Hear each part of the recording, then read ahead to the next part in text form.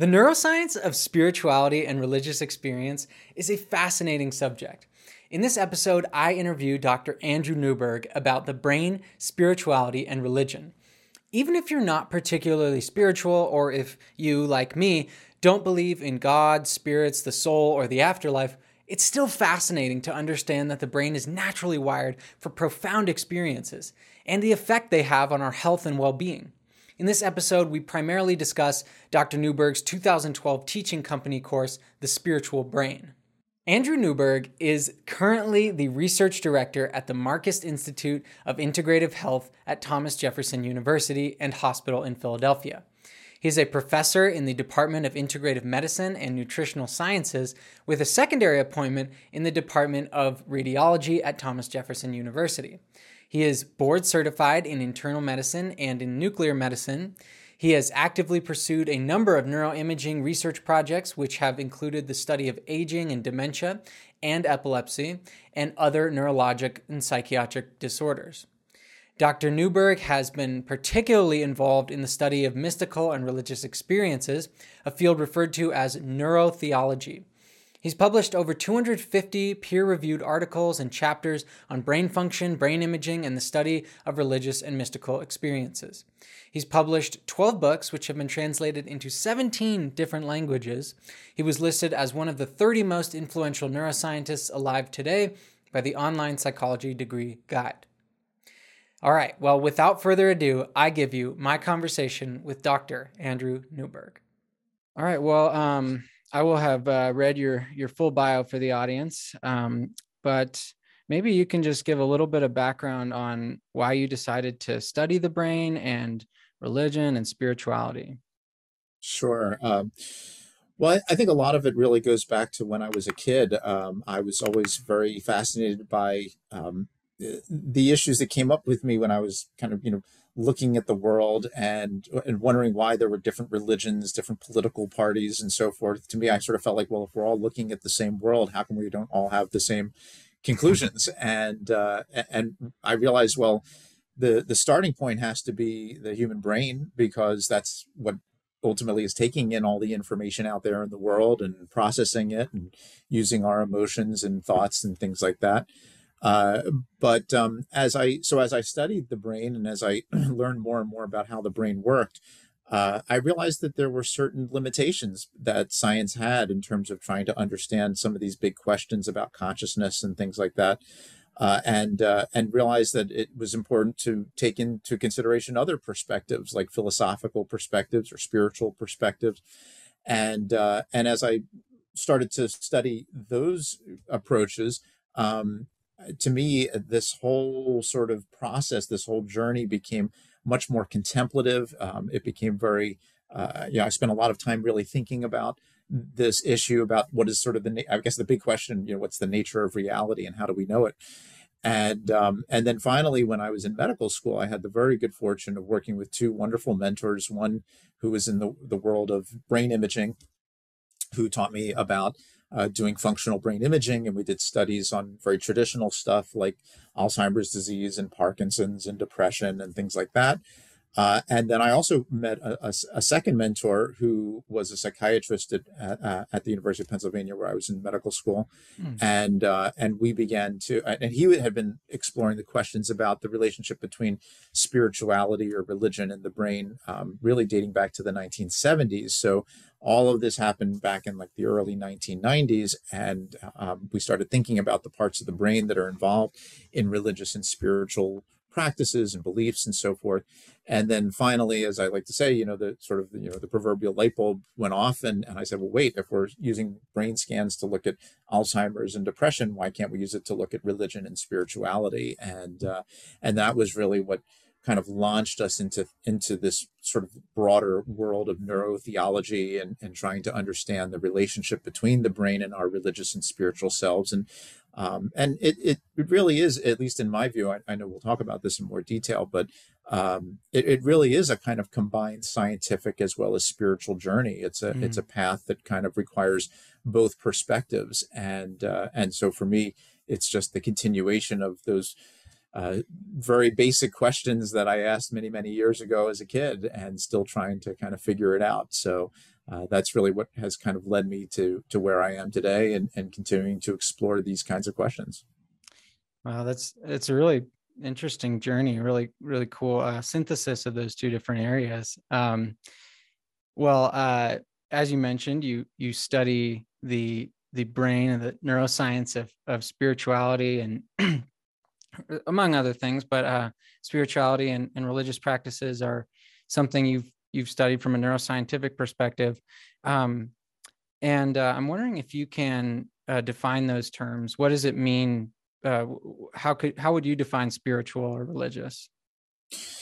So the overall field, as I mentioned, I usually refer to as neurotheology, and of course there are other possible names for that as well. But part of what that's really all about is studying that relationship between the brain and our religious and spiritual selves. But about 10 years ago, I wrote a book called Principles of Neurotheology, and one of the first chapters is really about definitions. And it's very important to think about the definitions for a whole array of concepts. And you mentioned the first two, obviously religion and spirituality, but soul, spirit, God, there's a lot of different possible types of definitions that we should think about. But and to a certain extent, especially when it comes to any of these definitions, it's always important for each person. So every listener, needs to think about them for themselves to a certain extent, not to cop out on the answer, but everybody kind of defines these terms a little bit differently. But I think and what's interesting is that there's, for spirituality and religiousness, I mean, there's certainly a lot of overlap. A lot of people who are religious are also spiritual. And typically the spiritual tends to refer a little bit more to the personal experience, and the pursuit of something kind of greater than the selves, very, very broadly defined. Religion's one of the defining characteristics, I guess, is that there's a group of people who say this is what it means to be Jewish, Catholic, whatever. So they kind of identify what it is and what it means. But there's a lot of overlap. And when I do these kinds of exercises with students, I say, how would you define these terms? Somebody will say, well, spirituality is the experience of it. Somebody else, well, wait a minute, religion, there's religious experience too. Somebody say, well, it's about the individual versus the group. But then somebody will say, but wait a minute, spirituality can also be a group. It could be a group of people meditating. And then religion often can be, one person sitting in their room praying or something like that. So there gets to be this great overlap. And actually, when you look at surveys of people and how they describe themselves, as I mentioned, probably like if you look at the United States, maybe about 2/3 or so will say that they are both religious and spiritual. But you have a growing group of individuals, maybe about 20%, who say that they are spiritual but not religious. They don't want to feel that they're tied to a given tradition, but they're searching. They're trying to understand a greater meaning and purpose in life. They're trying to understand their connection to something greater than the self. So that has that spiritual piece to it, which is not necessarily part of a formalized approach that might be called a religion. And of course, you have people who are religious and not spiritual, which is interesting. I think one of the types of people that I sometimes think about in that context are, for example, like a cultural Jewish individual who, doesn't necessarily believe in the religion, doesn't believe even in God per se, but follows a lot of the precepts and does follows the Sabbath, maybe keeps the laws of kosher or something like that, because it's part of what connects them to their family or to their community along those lines. And then, of course, the fourth category are the people who are more atheistic or agnostic, who will say, I'm neither religious nor spiritual. And then and the last thing I'll say about this is that, even when it comes to an atheist, a lot of people do have a spiritual sense, which is not necessarily a supernatural sense. So it could be something through music or creativity or, taking a walk in the mountains or something like that and feeling connected to nature.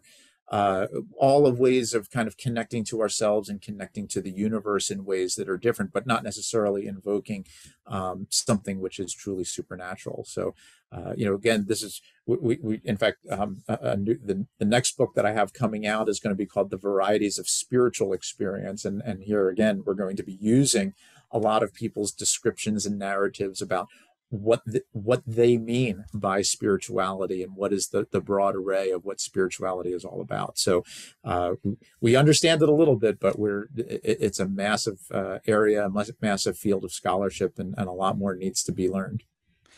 That's very cool, and that title is harkens back to William James, right? Okay. Right. And I mean, that was really what started it. Was we wanted to do kind of a, an updated version, if you will, of the William James varieties of religious experience about 100 years ago. And here we now have 100 years of new information and brain scans and surveys and all kinds of data and scientific approaches that really have advanced a lot of what he was talking about. So this gives us kind of this new perspective.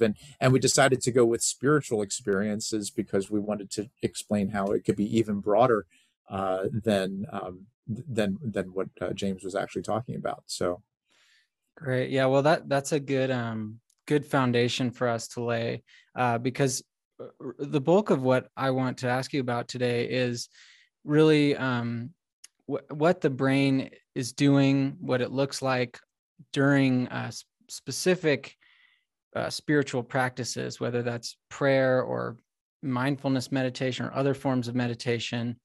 So I'm wondering if we can just kind of jump into that. I guess we could start with how prayer and mindfulness are different in the brain, or maybe just what are some of the prominent changes that occur with perhaps short-term or long-term prayer or meditation. I know that's kind of a monster of a question, but I'll let you tackle it.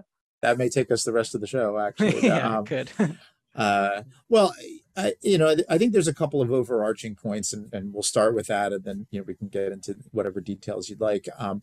First of all, I think an important point is that all of the data to me points to the fact that there's not just one part of our brain that is the spiritual part of our brain. There's not one part of our brain that lights up or turns on or whatever when we meditate or pray. It ultimately is many different parts of the brain.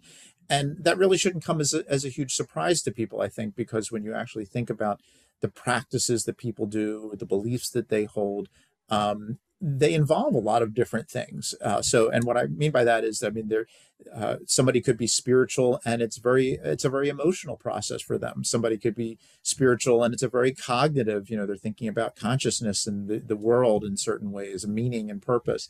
It could be experiential, something that they felt or perceived when they were in nature or when they were meditating or praying or something like that. So we have our experiences, all the different emotions that we have, a whole array of different possible cognitive processes that might be part of that. And so depending on what a person is doing and thinking and feeling, we would expect to see different kinds of changes. And again, to just give like a specific example to that, if somebody is meditating on a prayer, for example, versus meditating on the image of a candle, for example, they're going to activate different parts of the brain. The person meditating on the prayer is going to be activating the verbal areas of the brain. And we've seen this with some of our brain scan studies. The person who's looking at a candle or imagining, the image of a candle is going to activate the visual areas of the brain. So there, depending on exactly what somebody's doing, there could be a lot of different kinds of changes that are going on in the brain. Now, ultimately, they may both feel a sense of joy. They may feel a sense of oneness. And if they both feel that sense of oneness, we might expect to see the same brain areas being involved. But again, even that could be distinct if the oneness is with God versus the universe versus with consciousness or something like that. So part of what we've been doing over the last 20 to 30 years is studying a whole array of different kinds of practices and the experiences that come out of those practices so that we can try to better understand which parts of the brain are involved. But as I mentioned, I think maybe the simplest way of answering your question is that it really can involve almost the entire brain. All the different parts of our brain get involved. And I'm in a center of integrative medicine, so our brain is intimately connected with our body. And so, and there's been some really interesting discussions and models that have, including our own, which incorporates the autonomic nervous system that regulates our kind of arousal and as well as our calming or quiescent sides of our body. And they all get involved. So if there's kind of a spiritual part of ourselves, it's our whole self, and that to me is what's very exciting and has generally fallen out of all of the research that we have done looking at these kinds of brain scan studies. That's really fascinating. Yeah. So I guess, well, would you say, is there any kind of prominent common change that occurs across these practices that is distinct to spirituality or religion as opposed to anything else we could be doing with our brains?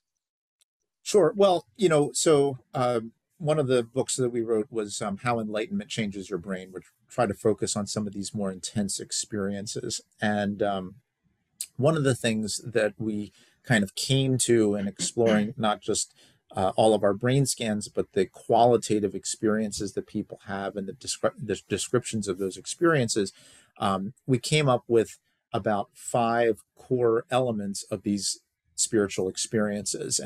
And to just step back before we get into that in a little bit more detail, one of the important points about all of this is that there does seem to be something about these experiences that people identify as spiritual. So, there is this distinction that seems to occur in our brain that says, I just had something that was a spiritual experience, which is distinguished from what our everyday reality kinds of experiences are.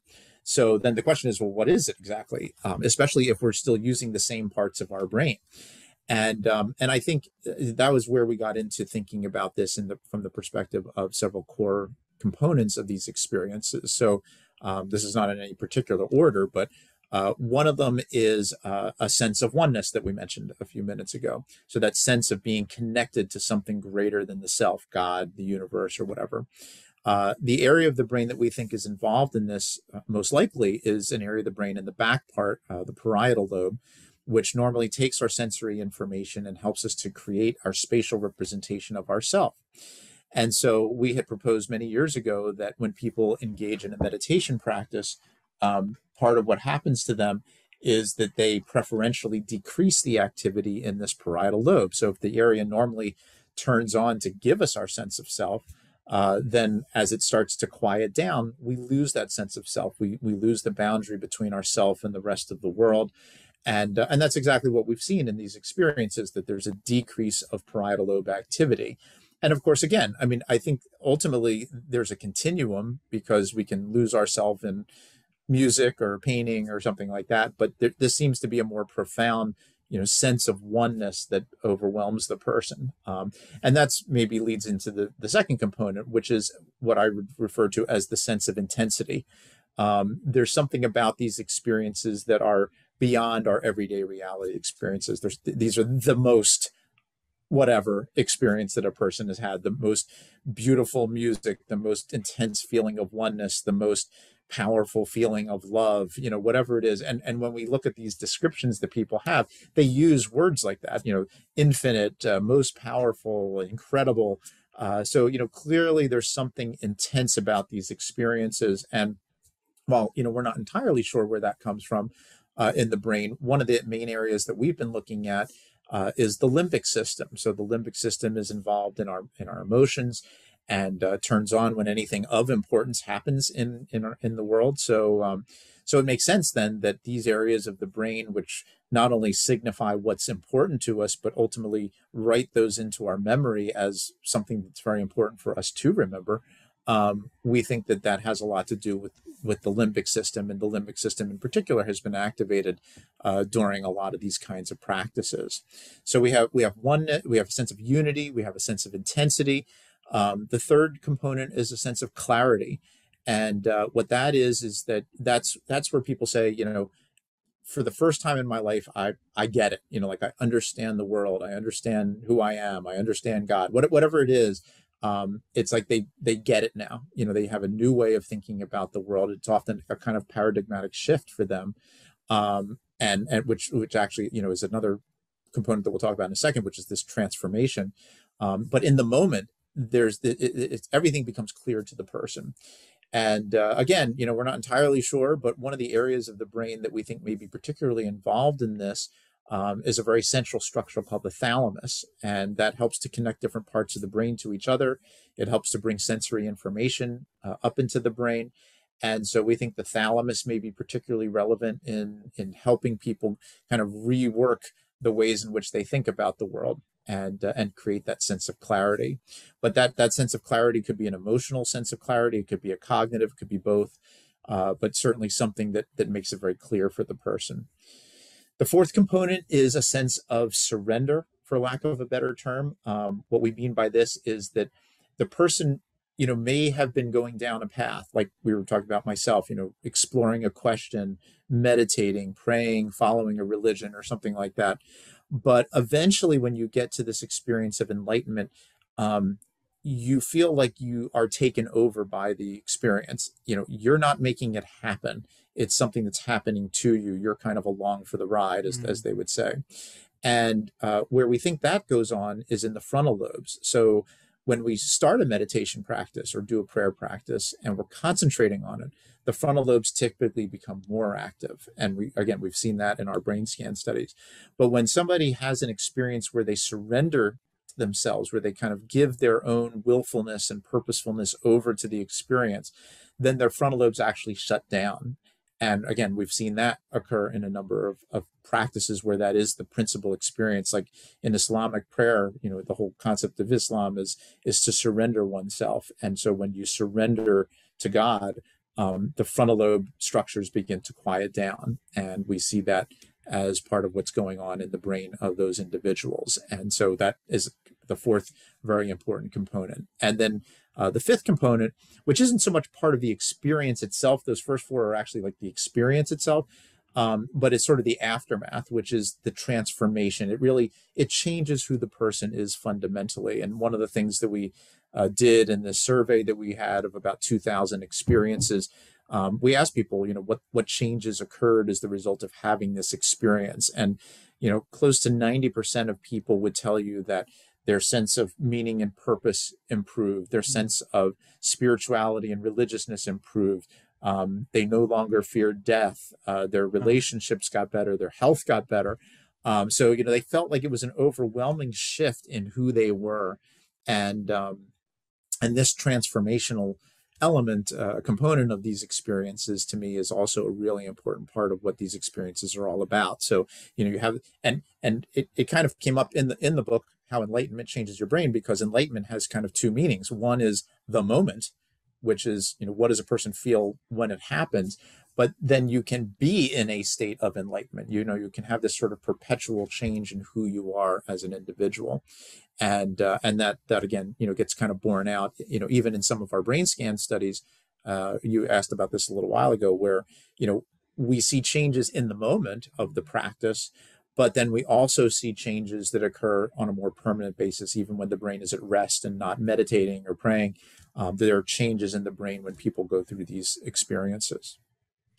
Wow, and that's fascinating, because the Enlightenment experiences must be on a kind of the extreme end of these spiritual experiences. Like, not everybody who meditates or prays the first time is going to have one of these. Right. But I mean, and I want to return to your point about the frontal lobes in just a little bit.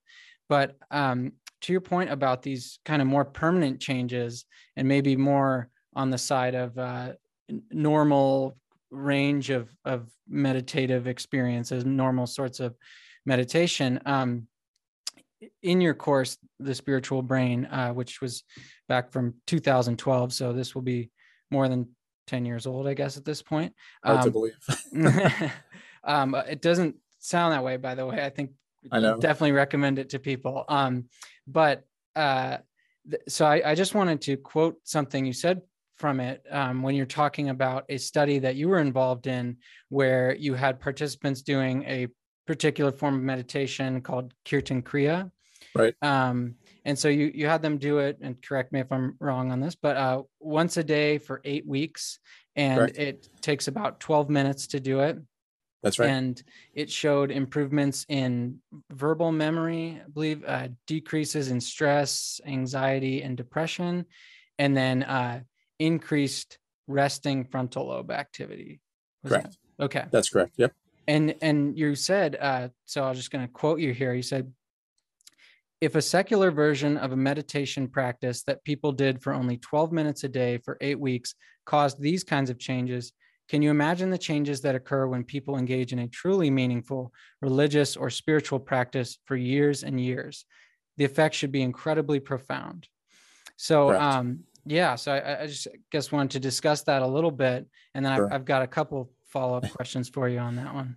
Yeah. Well, no, I mean that, to a certain extent, what we were just talking about, there's, but you're bringing up an interesting differentiation, so to speak. One is, what is the benefit of doing a practice for long periods of time, and how does that change us over long periods of time? And in many ways it does. And the Kirtan Kriya study that we did, documented that over that, 2 month period, which is what led us to say, gee, imagine, what a monk or a nun who's doing deeply religious meditation or practices for hours a day for 20, 30 years. It's really going to change the way their brain operates. And again, we have seen evidence for that. But what, so one of the answers to your question too is that, a lot of people who are thinking about this need to try to figure out exactly what their goals are of a practice. And, when we did the Kirtan Kriya study, it was really just about reducing stress and improving cognition. And so doing a simple practice like that can actually have a pretty dramatic effect on that. For people who are striving for enlightenment, for spiritual, to get to some kind of spiritual experience, mystical experience or something like that, here, one of the things I think we have to differentiate is the meditation or the practice or the prayer practice itself versus the experience that might arise out of it. And so somebody could, as you were mentioning earlier, I mean, somebody could meditate for many, many years and never achieve enlightenment. Other people may meditate for very short periods of time and have some kind of very intense experience. So on one hand, we never know exactly when they're going to occur. And what our ongoing data has showed is that these practices do help to facilitate changes in the brain that facilitate or predispose us to these experiences. And actually, one of the studies that we did more recently was where we sent people through a spiritual retreat program. It was a very immersive, very intense program. It was relatively short. It was about a 1 week program that was based off of the spiritual exercises of St. Ignatius, the founder of the Jesuit tradition. And we actually did a study looking not just at areas of the brain and in terms of brain activity, but we looked at different neurotransmitters. And what we found was that the brain became more sensitive to the effects of neurotransmitters such as dopamine and serotonin. Wow. So that means that if they have a release of dopamine in the brain, their brain's going to have a greater response. And dopamine does cause this very positive emotional kind of response, as does serotonin. So, getting back to your question then, what we think is happening is that these practices, especially when it has a great deal of meaning for the person, when it's something that the person does over and over again, really changes the brain in very dramatic ways. It can have, more clinically oriented effects in terms of cognition, emotional regulation, and so forth. And there's a lot of other studies that have looked at, practices like mindfulness, for example, and showed its ability to help people regulate their emotions. But again, I think it also helps to predispose people to having very intense spiritual experiences, because it kind of primes the brain. It sets it up so that you can have this very powerful kind of experience. And theoretically, the more you do the practice, the more likely you may be of having those kinds of experiences. Wow, that is incredible. That point about the neurotransmitters, it just never occurred to me that would be possible. But I guess I got a couple different questions on that one. I guess we'll start with this one. So, are there any examples you can think of people meditating on negative or damaging or even like evil ideas that lead to negative consequences or anything like that? Kind of a odd question, but well, no, actually, it's a really important question that has not gotten a lot of attention yet, and is something that I actually hope is a real important part of the future of neurotheology as a field, which is the negative side of things. And we know that there's negativity that occurs. You're talking about something very specific about actually purposely meditating on something negative. And we'll talk about that in a second. But certainly people can have very negative views about God. We see this in the healthcare setting sometimes when people get cancer, or that they feel God is punishing them because of their immoral behaviors from before.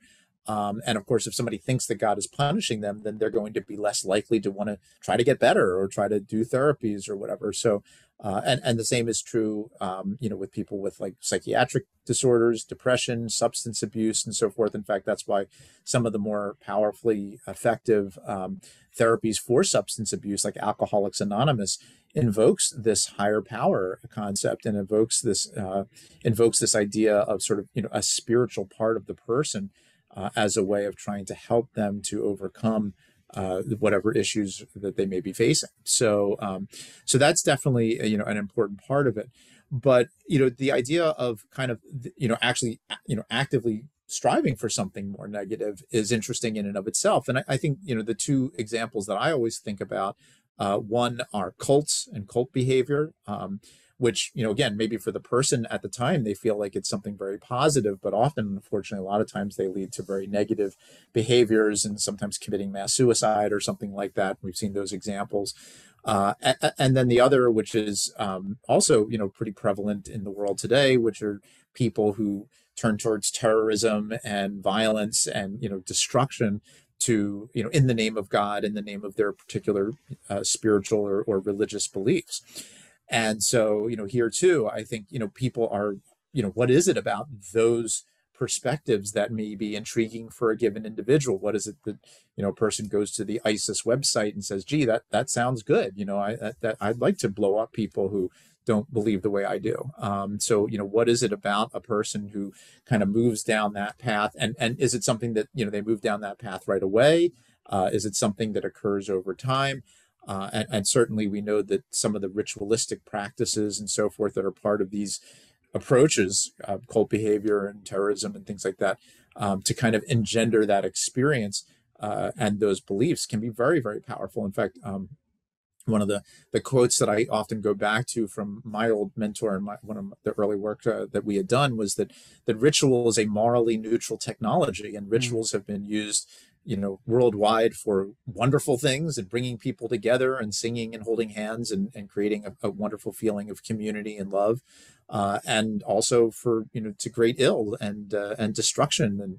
And whether it's the Nazis who used rituals extraordinarily effectively, or again what we see in cult behavior or other types of really negative behavior, what it ultimately is kind of doing, I think, is that it creates a sense of connection and a sense of oneness. Now, normally we think, okay, well, what's wrong with that? The issue or the answer to the question, what's wrong with that, is that I think a lot of time it has to do with what one feels connected to. And it doesn't have to be, you could be one person and feel connected to the world, and you could be a group of people and be only connected to the group. So again, it's not just what you are or in what context you are, but it's the beliefs themselves that are part of it.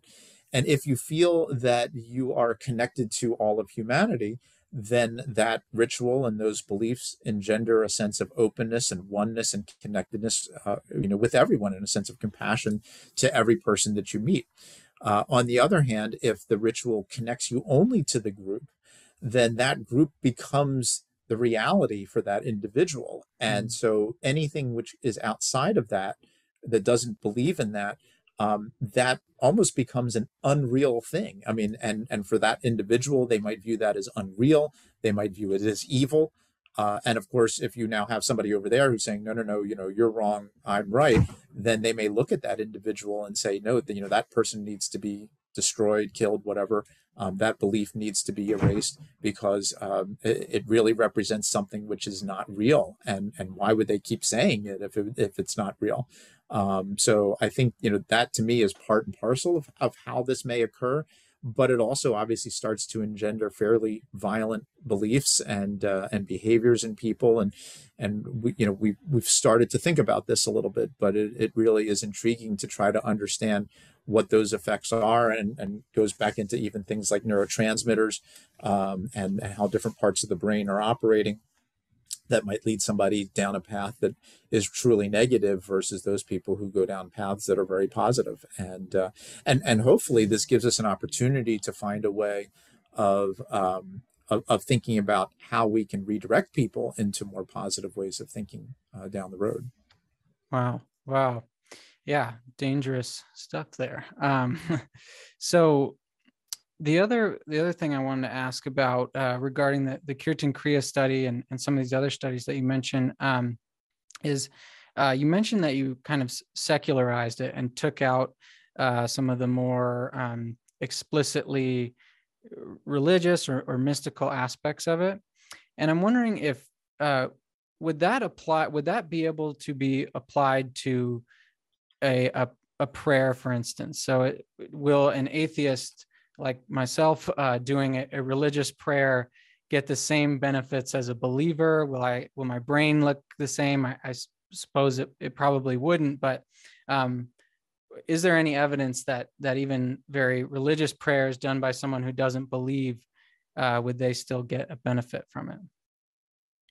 Yeah, so we do have a little bit of evidence about that, and it even kind of comes back to the quote that you read out of the Spiritual Brain book or a video lecture series, which is that I guess the best way to answer your question is that the more a person believes in whatever it is that they're doing, the stronger the effect most likely is going to be. So, we did a research study on the rosary and showed that the rosary helped to reduce anxiety in people, but that's really only going to be true for people who are Catholic and who like to do the rosary. So you wouldn't tell a Jewish person or an atheist, hey, here's a research study that shows that the rosary reduces anxiety. You should do that, because it doesn't have any meaning to you. And again, the data would actually probably show just the opposite as well. I mean, we do know that when people can have what would be referred to as kind of a religious struggle, they're trying to think about something that they don't agree with, or they're struggling in their own mind about what's right and what's wrong, or what they should be doing or what they should be leaving, then you actually have an increase in stress and anxiety and depression for people. So, that's why I think it really does have to be tailored to a given individual, and whether that's secularizing a given practice for people who, are not of that tradition, like yoga classes and mindfulness and so forth, which can be done, pretty much by anybody, irrespective of, whatever beliefs or non-beliefs they may have. But again, we do have some brain scans where we had people just kind of do the practice, or do a practice that they don't really care about, versus do a practice that they really do care about, and do it very fully. And there's clearly much more of a shift in the brain function. So, it is something that a person really needs to connect with and feel good about. And, that probably shouldn't be a surprise. I mean, if people, if you like to listen to music to make you feel relaxed, if you don't like uh, heavy metal, then you wouldn't be listening to heavy metal to make you feel good about that. On the other hand, if you like heavy metal and somebody says, here, why don't you listen to this easy listening stuff? It's probably going to irritate you. So, so very much it has to do with where you're headed, what your own personal interests and beliefs and what you like and don't like, in terms of whatever stimuli or practices that you're going to do. So when I do talk to people about thinking about a practice, while most research has shown that these practices have been beneficial for people, I do tell them to take stock in who you are as a person. What do you like to do? What are your beliefs? What are your goals? And then try to find a practice that is consistent with that. And so, if you happen to be, a Catholic individual, then maybe doing the rosary on a daily basis would be a great thing for you. On the other hand, if you are an atheist, then, searching for mindfulness or doing something out in nature or doing something creative will probably be far more beneficial for you, obviously, than doing something that has any kind of particular religious perspective. Yeah, that makes a lot of sense. That analogy to music hits home, because you just described my brother and I. He's a huge metal fan, and I'm more of an easy listening guy. So, kind of returning to some of these brain changes, you mentioned that especially during those enlightenment experiences, that frontal lobe activity goes down, and that's correlated with a reduced sense of self. or I'm sorry, sense of what Surrender. surrender, correct. Mhm. So um, it is that generally the frontal lobes, or is there anything specific to the prefrontal cortex? Um, I'm interested because I'm doing a little project on the prefrontal cortex right now, and just want to get your perspective on that. Yeah, I mean, it is a little bit more specific for the prefrontal cortex. But again, it depends a little bit too on what the person is doing. If it is a more verbally based practice, then it could include things like Broca's areas, some of the language, production areas. If it's more about emotional regulation, it can be some of the inferior parts of the frontal lobe, but definitely the prefrontal cortex. We've always kind of talked about that as being a fundamentally important part. It helps to regulate emotional responses as far as the limbic system goes. So absolutely, I mean that's definitely a fundamental part of it. Yeah. So is it?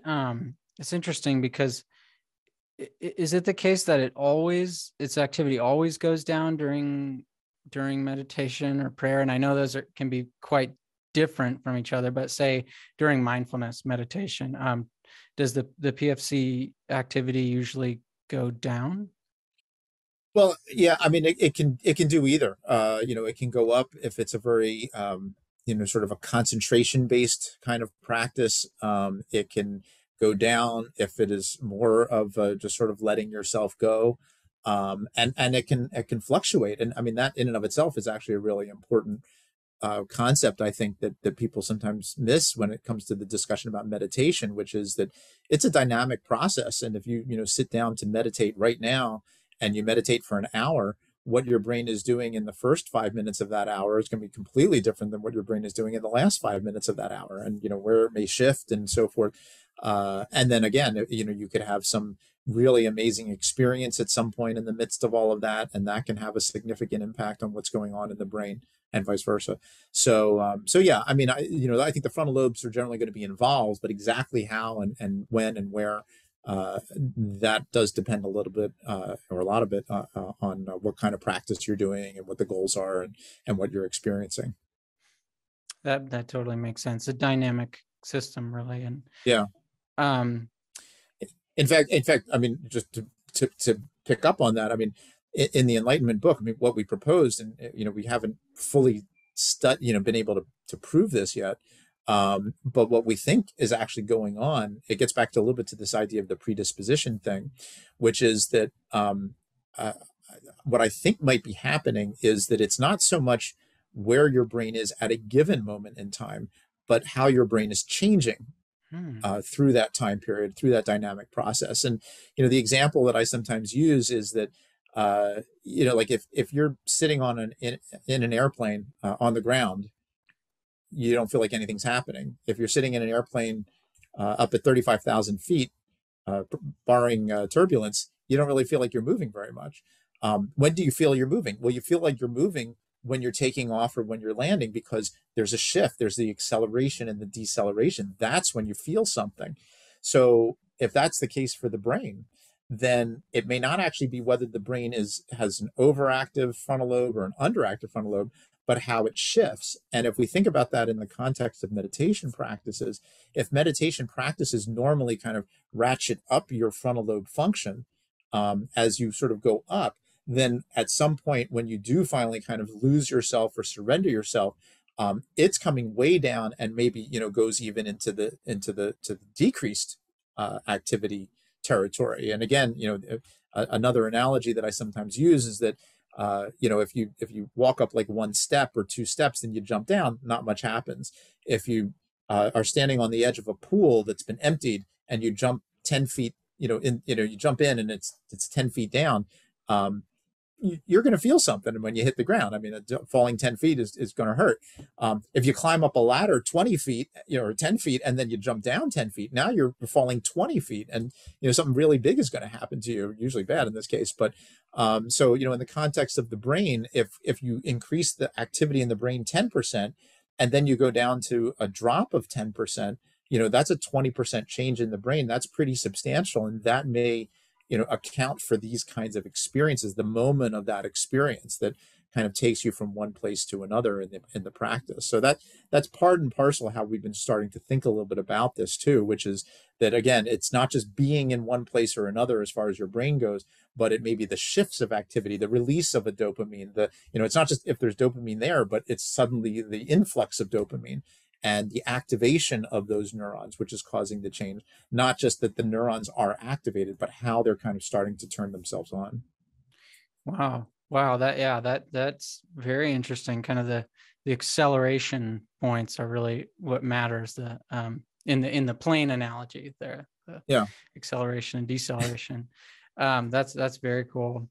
So I guess so far we've been talking really about pretty much at the individual level, or the average, from studies looking at individuals.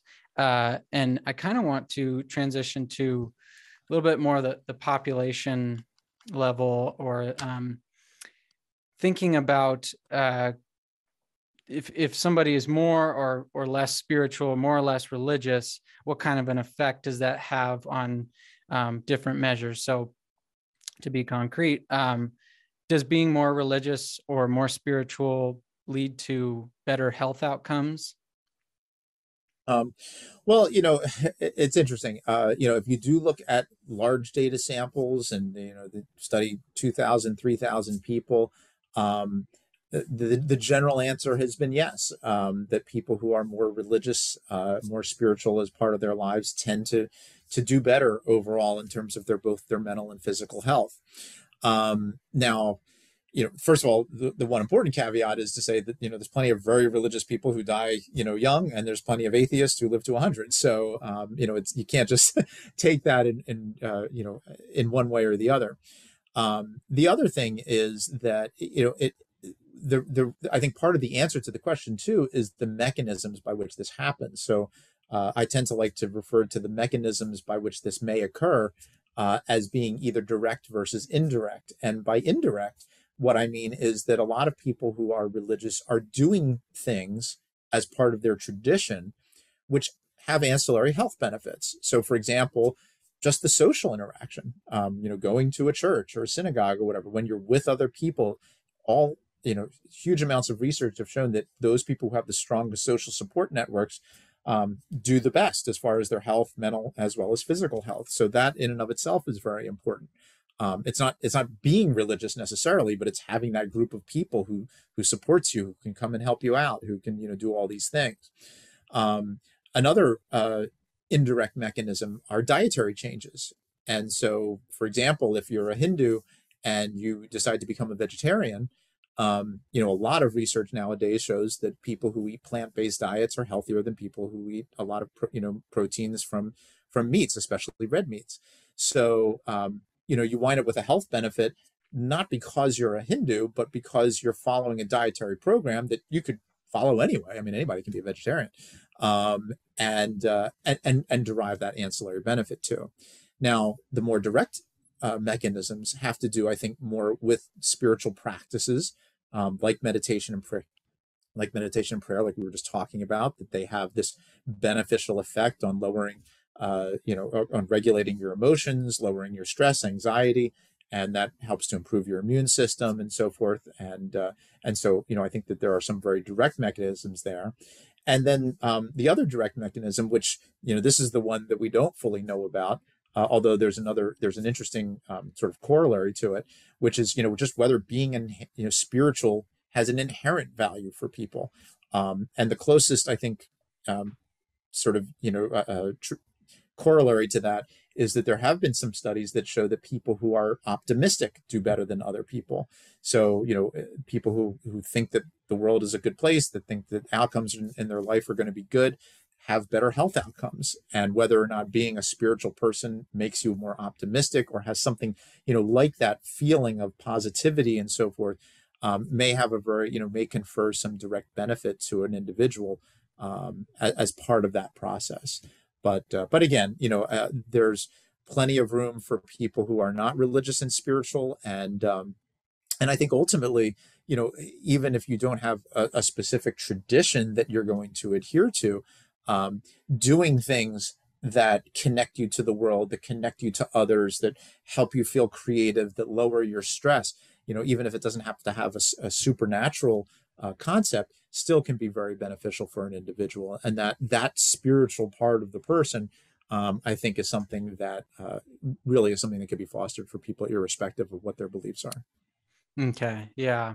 Yeah, that definitely makes sense. I see we're nearing our time here, so I'm gonna just ask a few quick questions, and we'll get through these.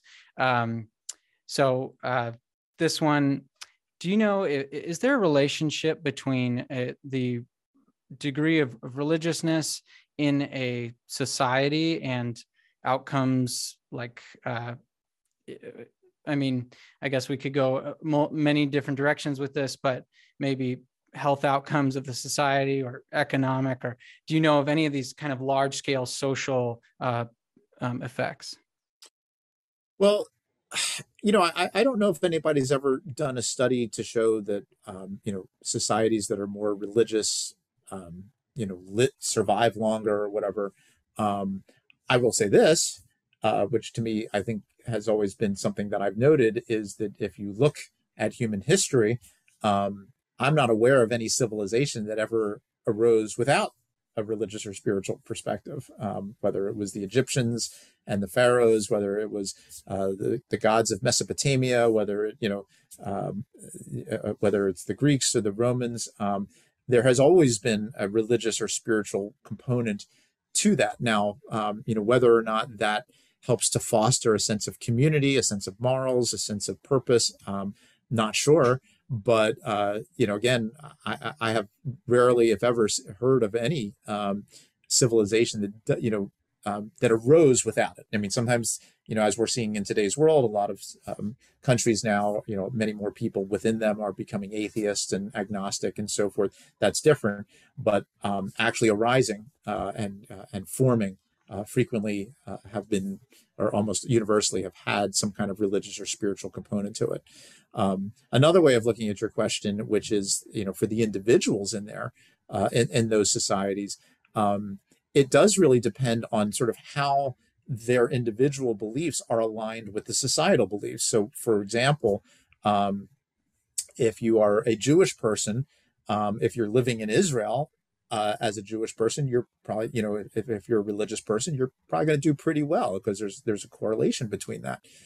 If you were a Jewish person living in the old Soviet Union, where you were persecuted for being Jewish, well, then your overall outcomes were much worse, and your level of depression and anxiety and stress and health were much worse. So there is a relationship between the people in a given society and what that society either supports or doesn't support. But the bottom line is that if you're kind of aligned with that belief system, then you're probably going to be doing okay. And if you're not aligned with it, then it's going to be much more problematic for you.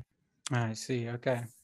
All right. Well, that definitely makes sense. All right. Well, we'll end on an easy question. I've been I don't know if asking. there are any easy questions in this area.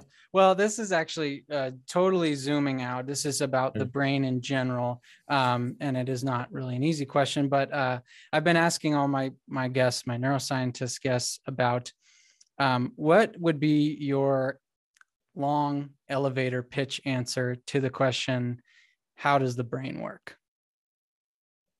Well, um,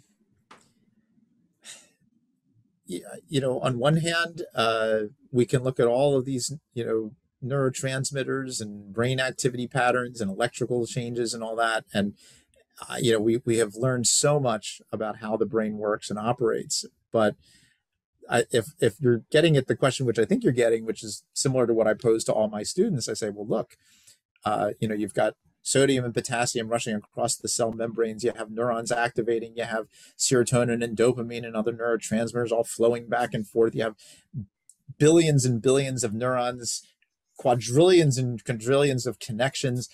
Where in all of that is your thought? Where in all of that is your mind, your consciousness?